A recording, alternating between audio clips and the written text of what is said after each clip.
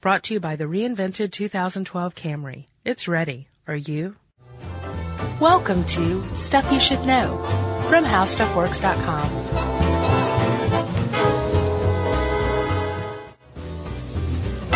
Hey, and welcome to the podcast. I'm Josh Clark. With me, as always, the chipper and cheerful Charles W. Chuck Bryant. Man, I'm going in 10 different directions, buddy. Yeah? I'm a little screwy. Are you? Yeah. Well, focus on this one. Okay.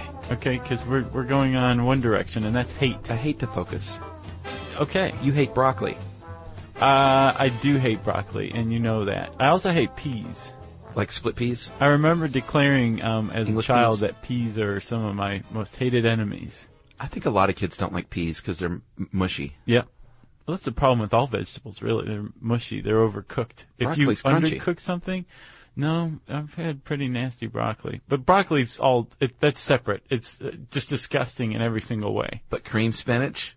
I love that. It's awesome. Yeah, that's good stuff. You and I shared a cream spinach at Morton's Steakhouse Yes. recently, like two ladies. Yeah, it was something. We couldn't even finish. It was so rich. It was really good. So, Chuck, we don't hate cream spinach. No. I hate broccoli. And one of the things I hate more than anything else is not having an intro, which I don't.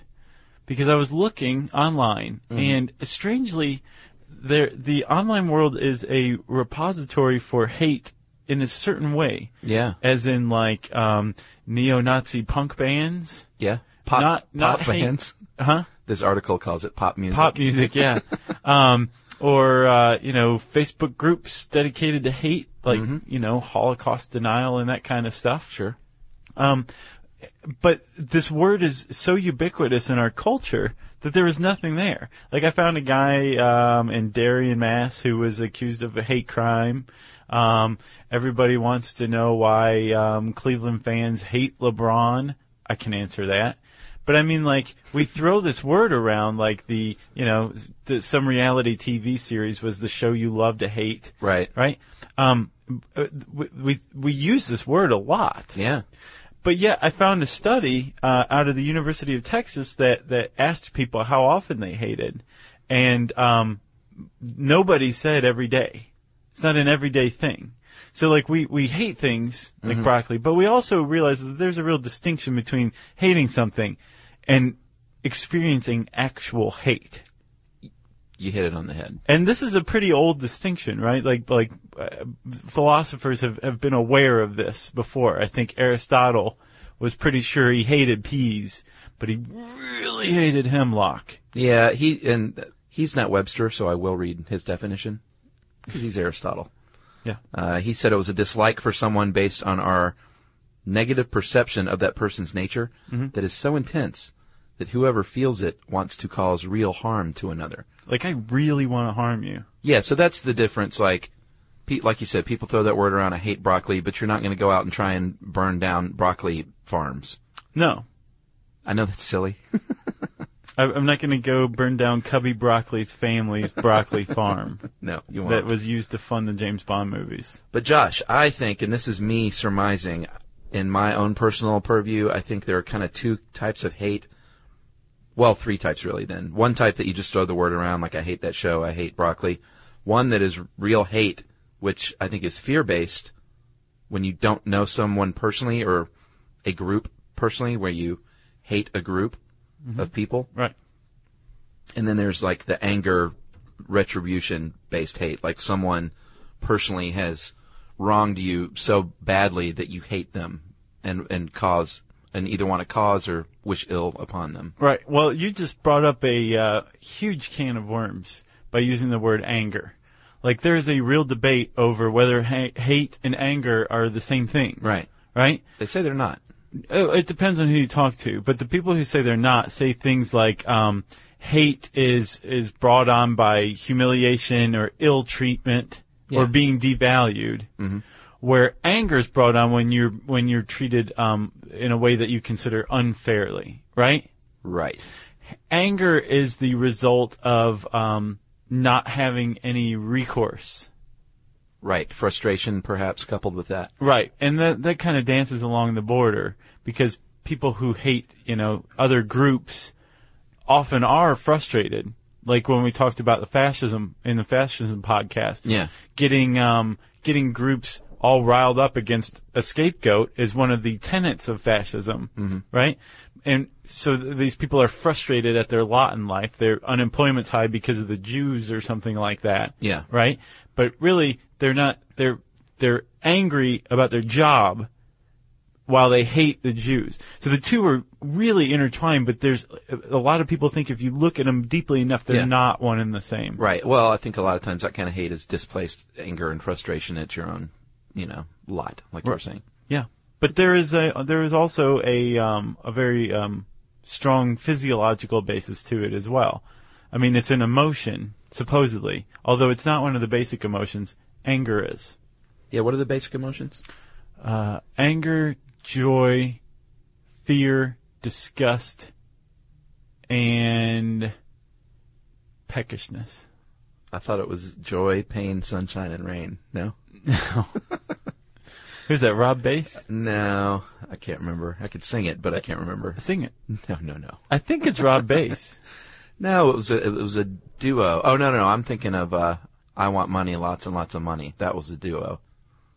That's It's good to be rich. Remember that stupid song? Yeah, kinda. They wrote a song about being rich. Oh, yeah. And how great it was. Yeah. And that was their only song. So unless they were already rich, then they never were. From that song. Does that make sense? Yeah, it does. I don't know. You just blew my mind, buddy. So do you hate that song? I do now because it's in my head. Sure. So Chuck, what is this physiological basis of anger?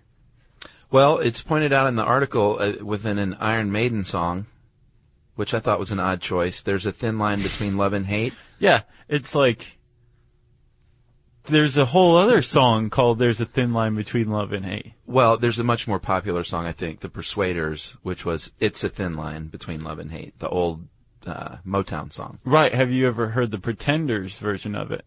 No. It's hands down the greatest version ever. Really? It's a thin line between love and hate. The Pretenders covered The Persuaders? Yep. All right. I'm telling you. All right. So apparently Iron Maiden actually listened to that song on YouTube the other day, and it's an Iron Maiden song. Yeah. No, I looked it up to make sure that Iron Maiden hadn't covered The Persuaders. And no, Bruce Dickinson came up with his own lyrics. His own version. He's like, that one's fine. I'm doing this one. That's right. So the point of all this, Josh, is that there is a thin line between love and hate as far as the brain goes, because in 2008 there was a study at the University College of London, and that's in the UK, and they got 17 people, not very wide-ranging. No, I had study, a lot of problems with this study. but they got 17 people who said they hated someone else. Maybe that's why. Maybe they have a hard time finding someone who hates someone else. Maybe not. Because I don't hate anyone. I was about to ask you that. Well, we'll get to the personal stuff in a minute. Oh, okay. So this study, what they did was they found 17 people who hated someone else, threw them under the old Wonder Machine, and showed them pictures of the people they hated. It's just so funny because to record the results. I guess they're like, you need to bring pictures of people you hate for this study. Yeah, they could have just said, think of the person you hate, I think, and it would achieve the same goal. I guess. So anyway, they what they found out was that a couple of regions in the brain, there's like a hate circuit, they call it. They're the putamen. Putamen. Putamen? Mm-hmm. Okay. And the, Jerry laughed at that. And the insular cortex. Insular. Both fired up with pictures of people that they hated. Right. And the significance of this is that both of those regions also fire up when you see a picture or think about someone you love. Which is the longest way to say it's a thin line between love and hate. Right. And I think everybody kind of senses that. It's like when passions flaring are, it's virtually the same thing. Yeah. They're two sides of one coin. Mm-hmm. In my opinion, if you truly hate somebody, the real hate to fear is not one where somebody's like, oh, I hate you so much, because that can be turned. Sure. That means that they have some sort of emotional connection to you.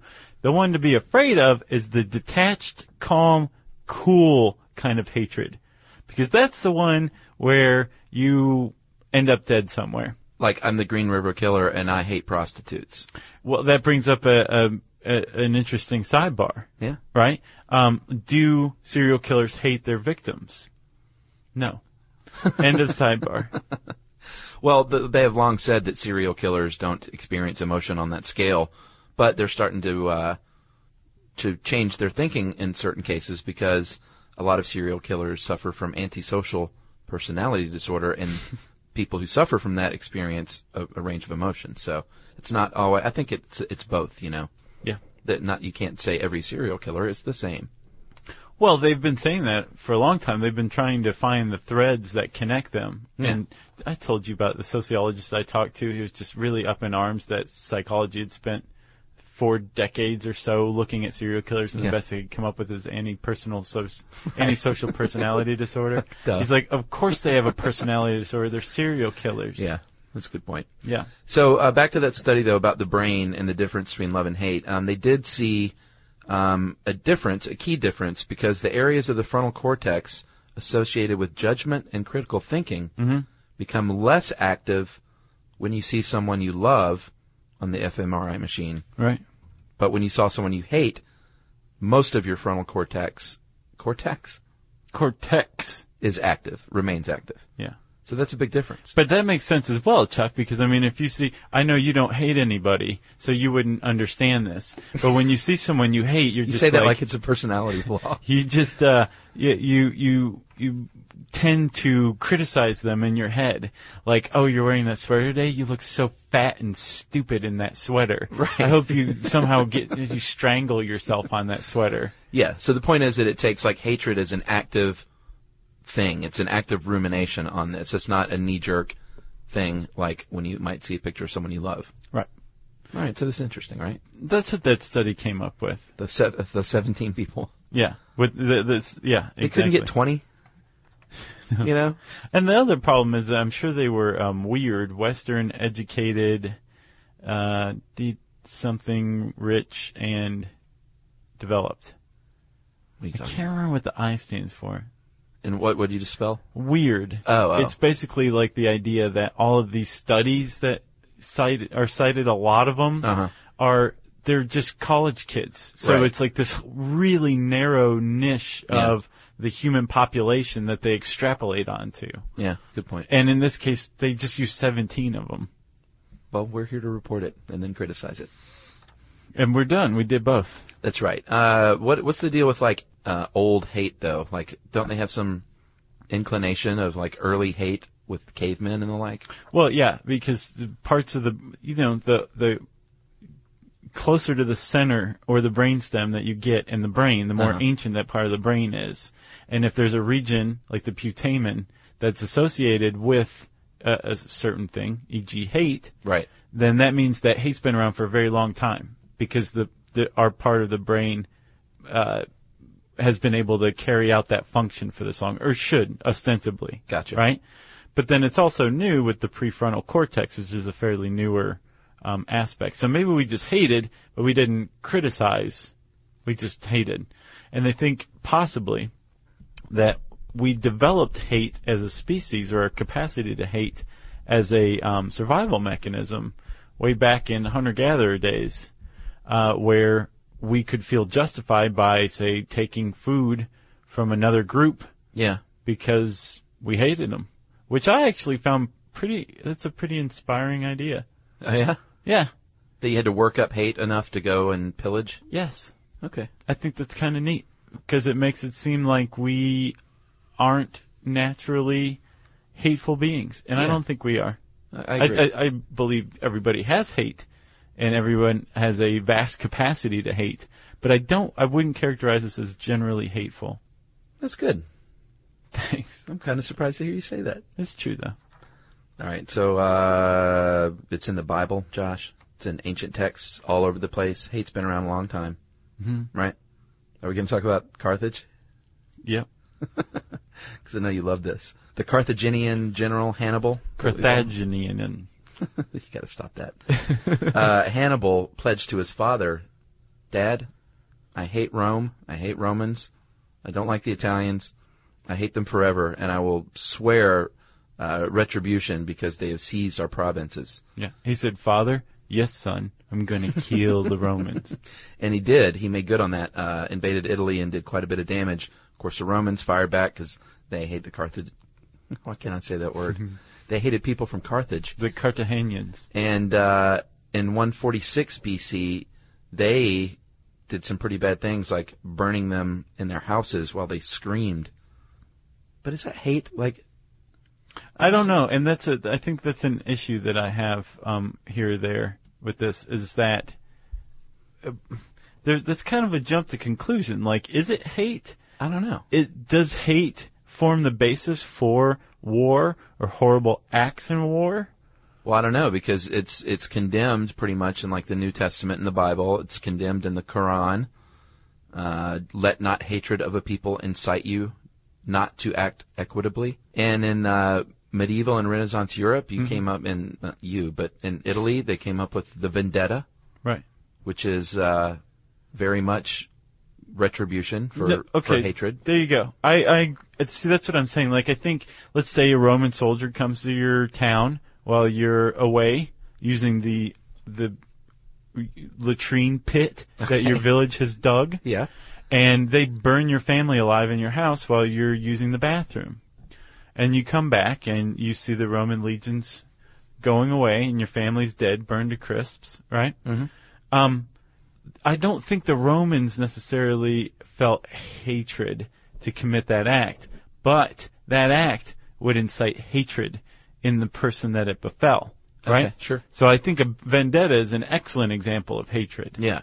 Because somebody done you wrong and you're going to get back at them. Right. Or they did something to your father or something. The vendetta is very long lasting from what I understand. Yeah, and it's not, I mean, this is obviously, we're talking about mafia vendettas and war vendettas, but it can happen on a smaller level. You might not think of it as a vendetta, though, but if someone done you really wrong, and you're like, I'm going to get that person back by doing this in 6 months when they least expect it. That's a vendetta. Yeah. But you don't call it a vendetta. No. It's just, well, in Italy they do. It's just comeuppance or, I'm going to get you, sucker. Yeah. Bad people do that, though. There's a word for it, though, in medieval and Renaissance Europe. Inimicitia, which is Latin for unfriendship. It was a legal term for hating somebody. Okay, so what we've done is established that hatred is definitely a thing that's been around a long time. Mm-hmm. Is that what we've done? Yeah, and Chuck, of course, it's still around. In recent modern history, there's other examples that we could go into. Like hate groups? Yeah, well, let's talk about the Nazis real quick, because again, we talked about fascism, and one of the tenets of it being, I guess, inciting a group to hate. Yeah, group hate. That's where we are, for sure. And a lot of, that gave a lot of a body of data for people to study, and that they're still studying. Mm-hmm. But one guy in particular named Martin Oppenheimer, who's a sociologist from Rutgers University, was basically said, like, look, the Nazis are proof positive that you can, number one, get an entire group to hate another group. Right. And that you do this by identifying and exploiting the group that you're with, right, their frustrations, say unemployment, joblessness, yeah, and then basically saying those are the people who are at fault. That's how you stir the pot. Exactly. That's how you incite hatred, which has got to be one of the worst things you can do. One of the worst nonviolent acts I think a person can commit is incite hatred. Oh, yeah. You know? Yeah, and also I thought what came to mind to me when I was reading this was some of these same tactics, like marginalized people who are insecure, who are seeking safety somewhere. It's also the kind of the same thing they do with the cults and the brainwashing.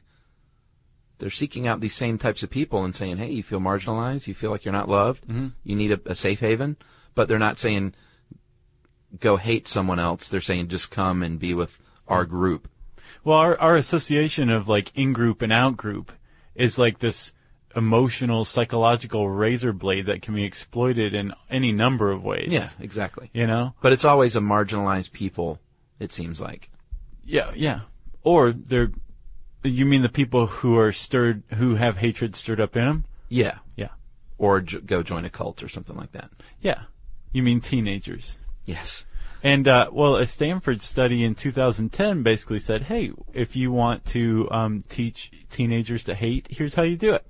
You can't just overtly say, go hate this group, you know, hate Muslims, hate black people, hate Jewish people, Right. hate gays. You can't just say that. It's not good enough. But if you tell a story that basically implies these are people you should hate and here's why. Yeah. Right? Like homosexuals are pederasts, and so, you know, you can't let them into certain groups, and by the way, you should hate them because of this story. Right. Then But, you that know, works. I think that I had a problem with that one because it was like, that's true for everything. If you tell a story, it's going to hit home more personally to somebody. Yeah. You can't say, hey, go love Seabiscuit because he ran a horse race that was pretty neat.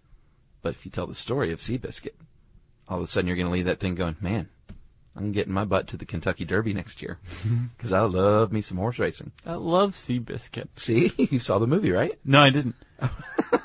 But the funny thing is that study made the careers of 2 Stanford researchers, so.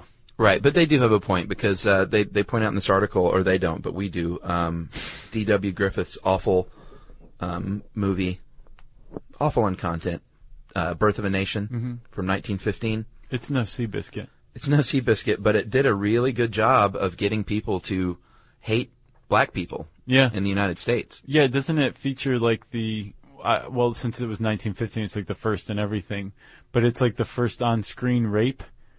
Or implied rape, I or believe there was that. a rape of a white woman by like an escaped slave, I think. By a white actor in blackface. Yeah. Of course, at the time. Yeah. And it was a big, huge movie. It grossed $10 million in 1915. That's like, That's $12 million. That's $216 million dollars today is what Is the it movie really? would have grossed. Yeah, and it was based on a It's play. respectable. Yeah, it is.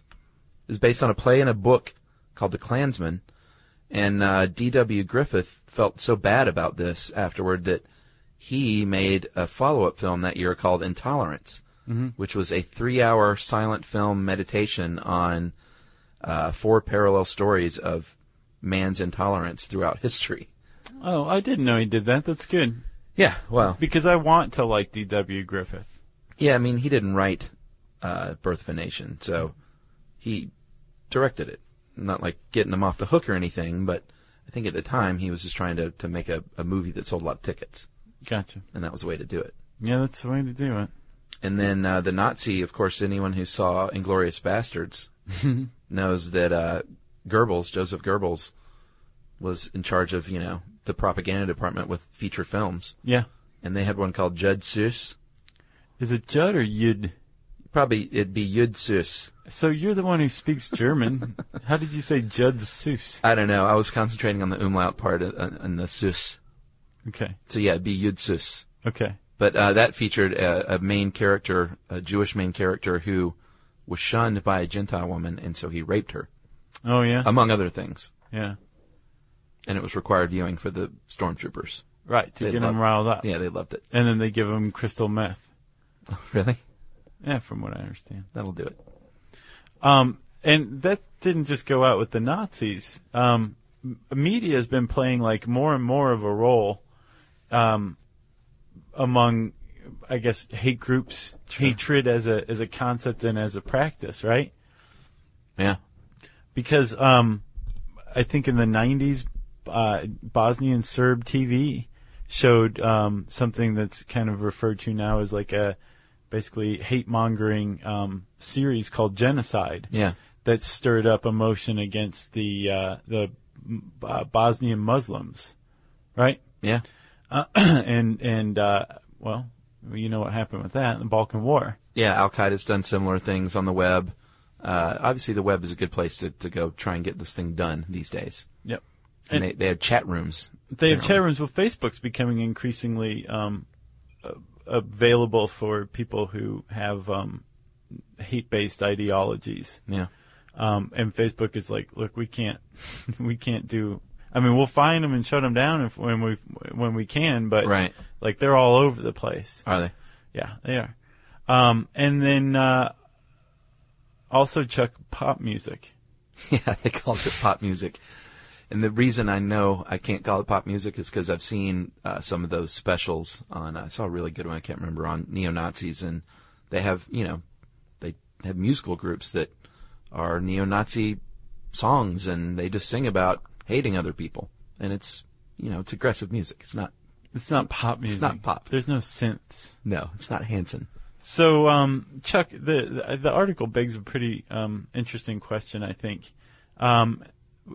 Is hate a mental illness? Because, don't you have to be slightly mentally ill to burn down a house with an entire family trapped inside? Maybe. Or maybe you're just following orders. Okay. Excellent. I think you just hit upon it.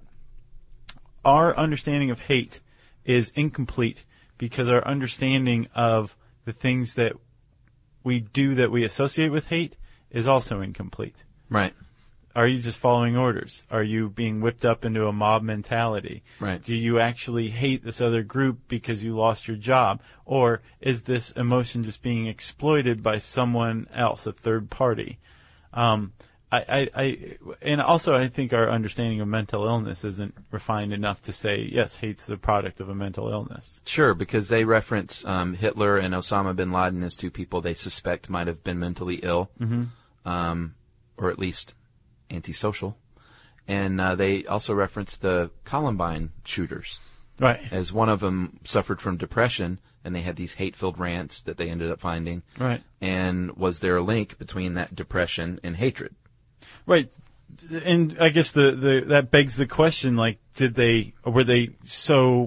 Osama bin Laden and Hitler and Dylan Klebold, like, so wrapped up in hatred that they were crazy? Right. Or was hatred a byproduct of, any mental illness they may or may not have had? Well, these are questions we don't know. But my whole idea that hatred is brought out when you are mistreated by someone else is backed up by a 2000 study of people from Kosovo. And those who'd gone through the most trauma and stress hated the Serbian troops who'd borne that out on them more than other people who'd maybe had pleasant exchanges with Serbian troops. I guess that makes sense. Yeah. We got to mention hate crimes and hate groups briefly. A hate crime is obviously a crime carried out against somebody based on their skin color, their ethnicity, their national origin, their gender, disability, sexual orientation is one you hear a lot about. Yeah, disability's a sad one because it took a while to get that into hate crime bills. Oh, really? Yeah. Interesting. But the Congress has passed legislation now that makes hate crimes more serious offenses than just like a regular assault. Well, yeah. Which is pretty awesome. Yeah.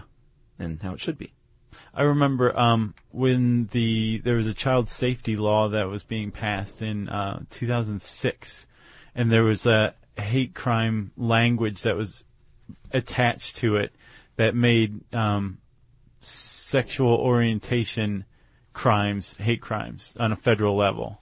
And there was a big outrage about it among religious groups. Do you remember that? I think so, yeah. They were like, wait, we have a First Amendment freedom to hate gay people. It's part of our religion. Right. So you're saying that in and of itself is a hate crime by saying, like, no, these people are wrong, homosexuality is bad, it's wrong, that kind of thing. Mm-hmm. And that they thought that kind of infringed on it, which I don't think it does, but that was their argument for a while. I don't think it worked. Interesting. Yeah. So I have a list here. First, Josh, I know we have a couple more little stats about hate groups. Since 2000, the Southern Poverty Law Center claims that the U.S. Hate groups in the U.S. has grown by more than 50%. And since when? Since 2000. Oh, wow. Yeah. And they had the top 5 states with the biggest concentrations of hate groups. And this one was continued on the next page. And when I was reading it, I was like, please, Georgia, don't be on there. Please don't be on there. Yep. And it's not. And we will count them down from 5. Okay. To create suspense. All right. Idaho is number 5 for hate groups, evidently. Mm-hmm. Wyoming is number 4. You got Arkansas is number 3. Mississippi is number 2. Mm-hmm. 2 from the south. And then number 1, according to the Southern Poverty Law Center, is Montana. Yep. That's, Montana. Grab your guns, fellas. Yeah. Well, there's a lot of militias in Montana. Yeah, but there's also a lot of, like, super chill, cool, like, fly fishing microbrew drinking hippies out there. Yeah. It's an interesting mix. Yeah. And I spent time there, and I saw both in this town, and I could feel the friction even between those groups. Like with an Indian burn? Yeah, like I was out in a saloon and having a good time with some locals, and then a couple of like cowboys came in that didn't like the people from LA being in there, and you could like definitely sense there's two different types of people in Montana. There's probably more than two, but I'm generalizing. No, there's two. There's just two. That's it. Okay. Hate groups and hippies. So, Chuck, you got some stats for us? Yeah, you dug this up, right, on who people hate? Yeah. Acquaintances, 24%. Friends, 23%. Family members, 12%. That's sad. Ex-boyfriends and girlfriends, 12%. And within the family, it's fathers are hated the most at 45%. Yeah. Mothers at 23%. In-laws at 13%. And siblings at 3%. That's kind of sweet. That's surprising to me, though. I would think siblings would be the highest because they're the ones that beat the tar out of you most frequently in most families. All right, so do you hate people? Let's finish up with that. I've found that the best way to hate somebody is to just check them off. So you'll write someone off, but not have that active hatred. I don't generally. Like, I will just be like, I can't believe you wore that sweater, you fat pig idiot, in my head. But it's usually because I'm in, like, a bad mood about something else. Uh-huh. Like, I don't walk around just actively hating people. It's a waste of time. Yeah. It's a total waste of time. Yeah. I don't think I've ever hated anybody. I had a situation, an ex-girlfriend shacked up with one of my best friends after I moved state. Okay. And we were broken up, quote unquote, but I also was like, I'm coming back for you.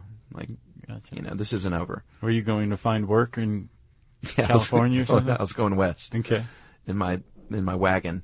And they shacked up pretty quick after I left, and I had like a few years of like bad dreams and periodic bad dreams. I wasn't like every day I woke up thinking about it, but it faded away. But it was never even hate. It was just like, oh man, why you got to do that? Really? Yeah, it was just like that sucks. Don't do that to your friends. That's one end of the spectrum. The other end of the spectrum is like people who go and like kill those two people. Well, yeah, and I like think former famous football stars. Yep, and that's that. I think it's all in the wiring. You're wired a certain way, and I'm not wired to indulge those kinds of things. I suspect it all has to do with the amygdala. You think? Yeah. All right. Well, if you want to learn more about the amygdala, you can type that word into the search bar at howstuffworks.com. You can also type in the word hate to bring up the article that we worked off of today. I should point out, too, Josh, that I made right with the dude years later and never made right with a girl. What does that say? I think it says that you hated the girl more. Nah, I just never felt the need to dredge that back up with her. Gotcha. But the dude, I was like, man, you can't have like an old friend that you're not friends with anymore. At least I can't. I don't like that stuff. Oh, yeah? Nah, man, I don't like that hanging over my head. Okay. Try to make it right. That's what I say. You done now? I'm done. Sorry. Anyway, I think, did I even say handy search bar? You totally threw me off. I know. All right, well, handy search bar, howstuffworks.com. I said that, Chuck, so that means it's your turn for listener mail. Yes, Josh, this is on suicide bombing, and this Nick brings up a very good point that I think kind of fits in with this podcast. Okay. Hi, guys, and Jerry. I think y'all are very brave for taking on the issue of suicide bombing. I don't know about brave, but I appreciate it. I don't want to contribute too much to the deluge of emails, but I would like to say you could have more explicitly underscored something that I believe is key to understanding suicide bombing and terrorism in general. Both are weapons of the weak and the beleaguered. Sort of like our hate thing. Okay. Do you agree?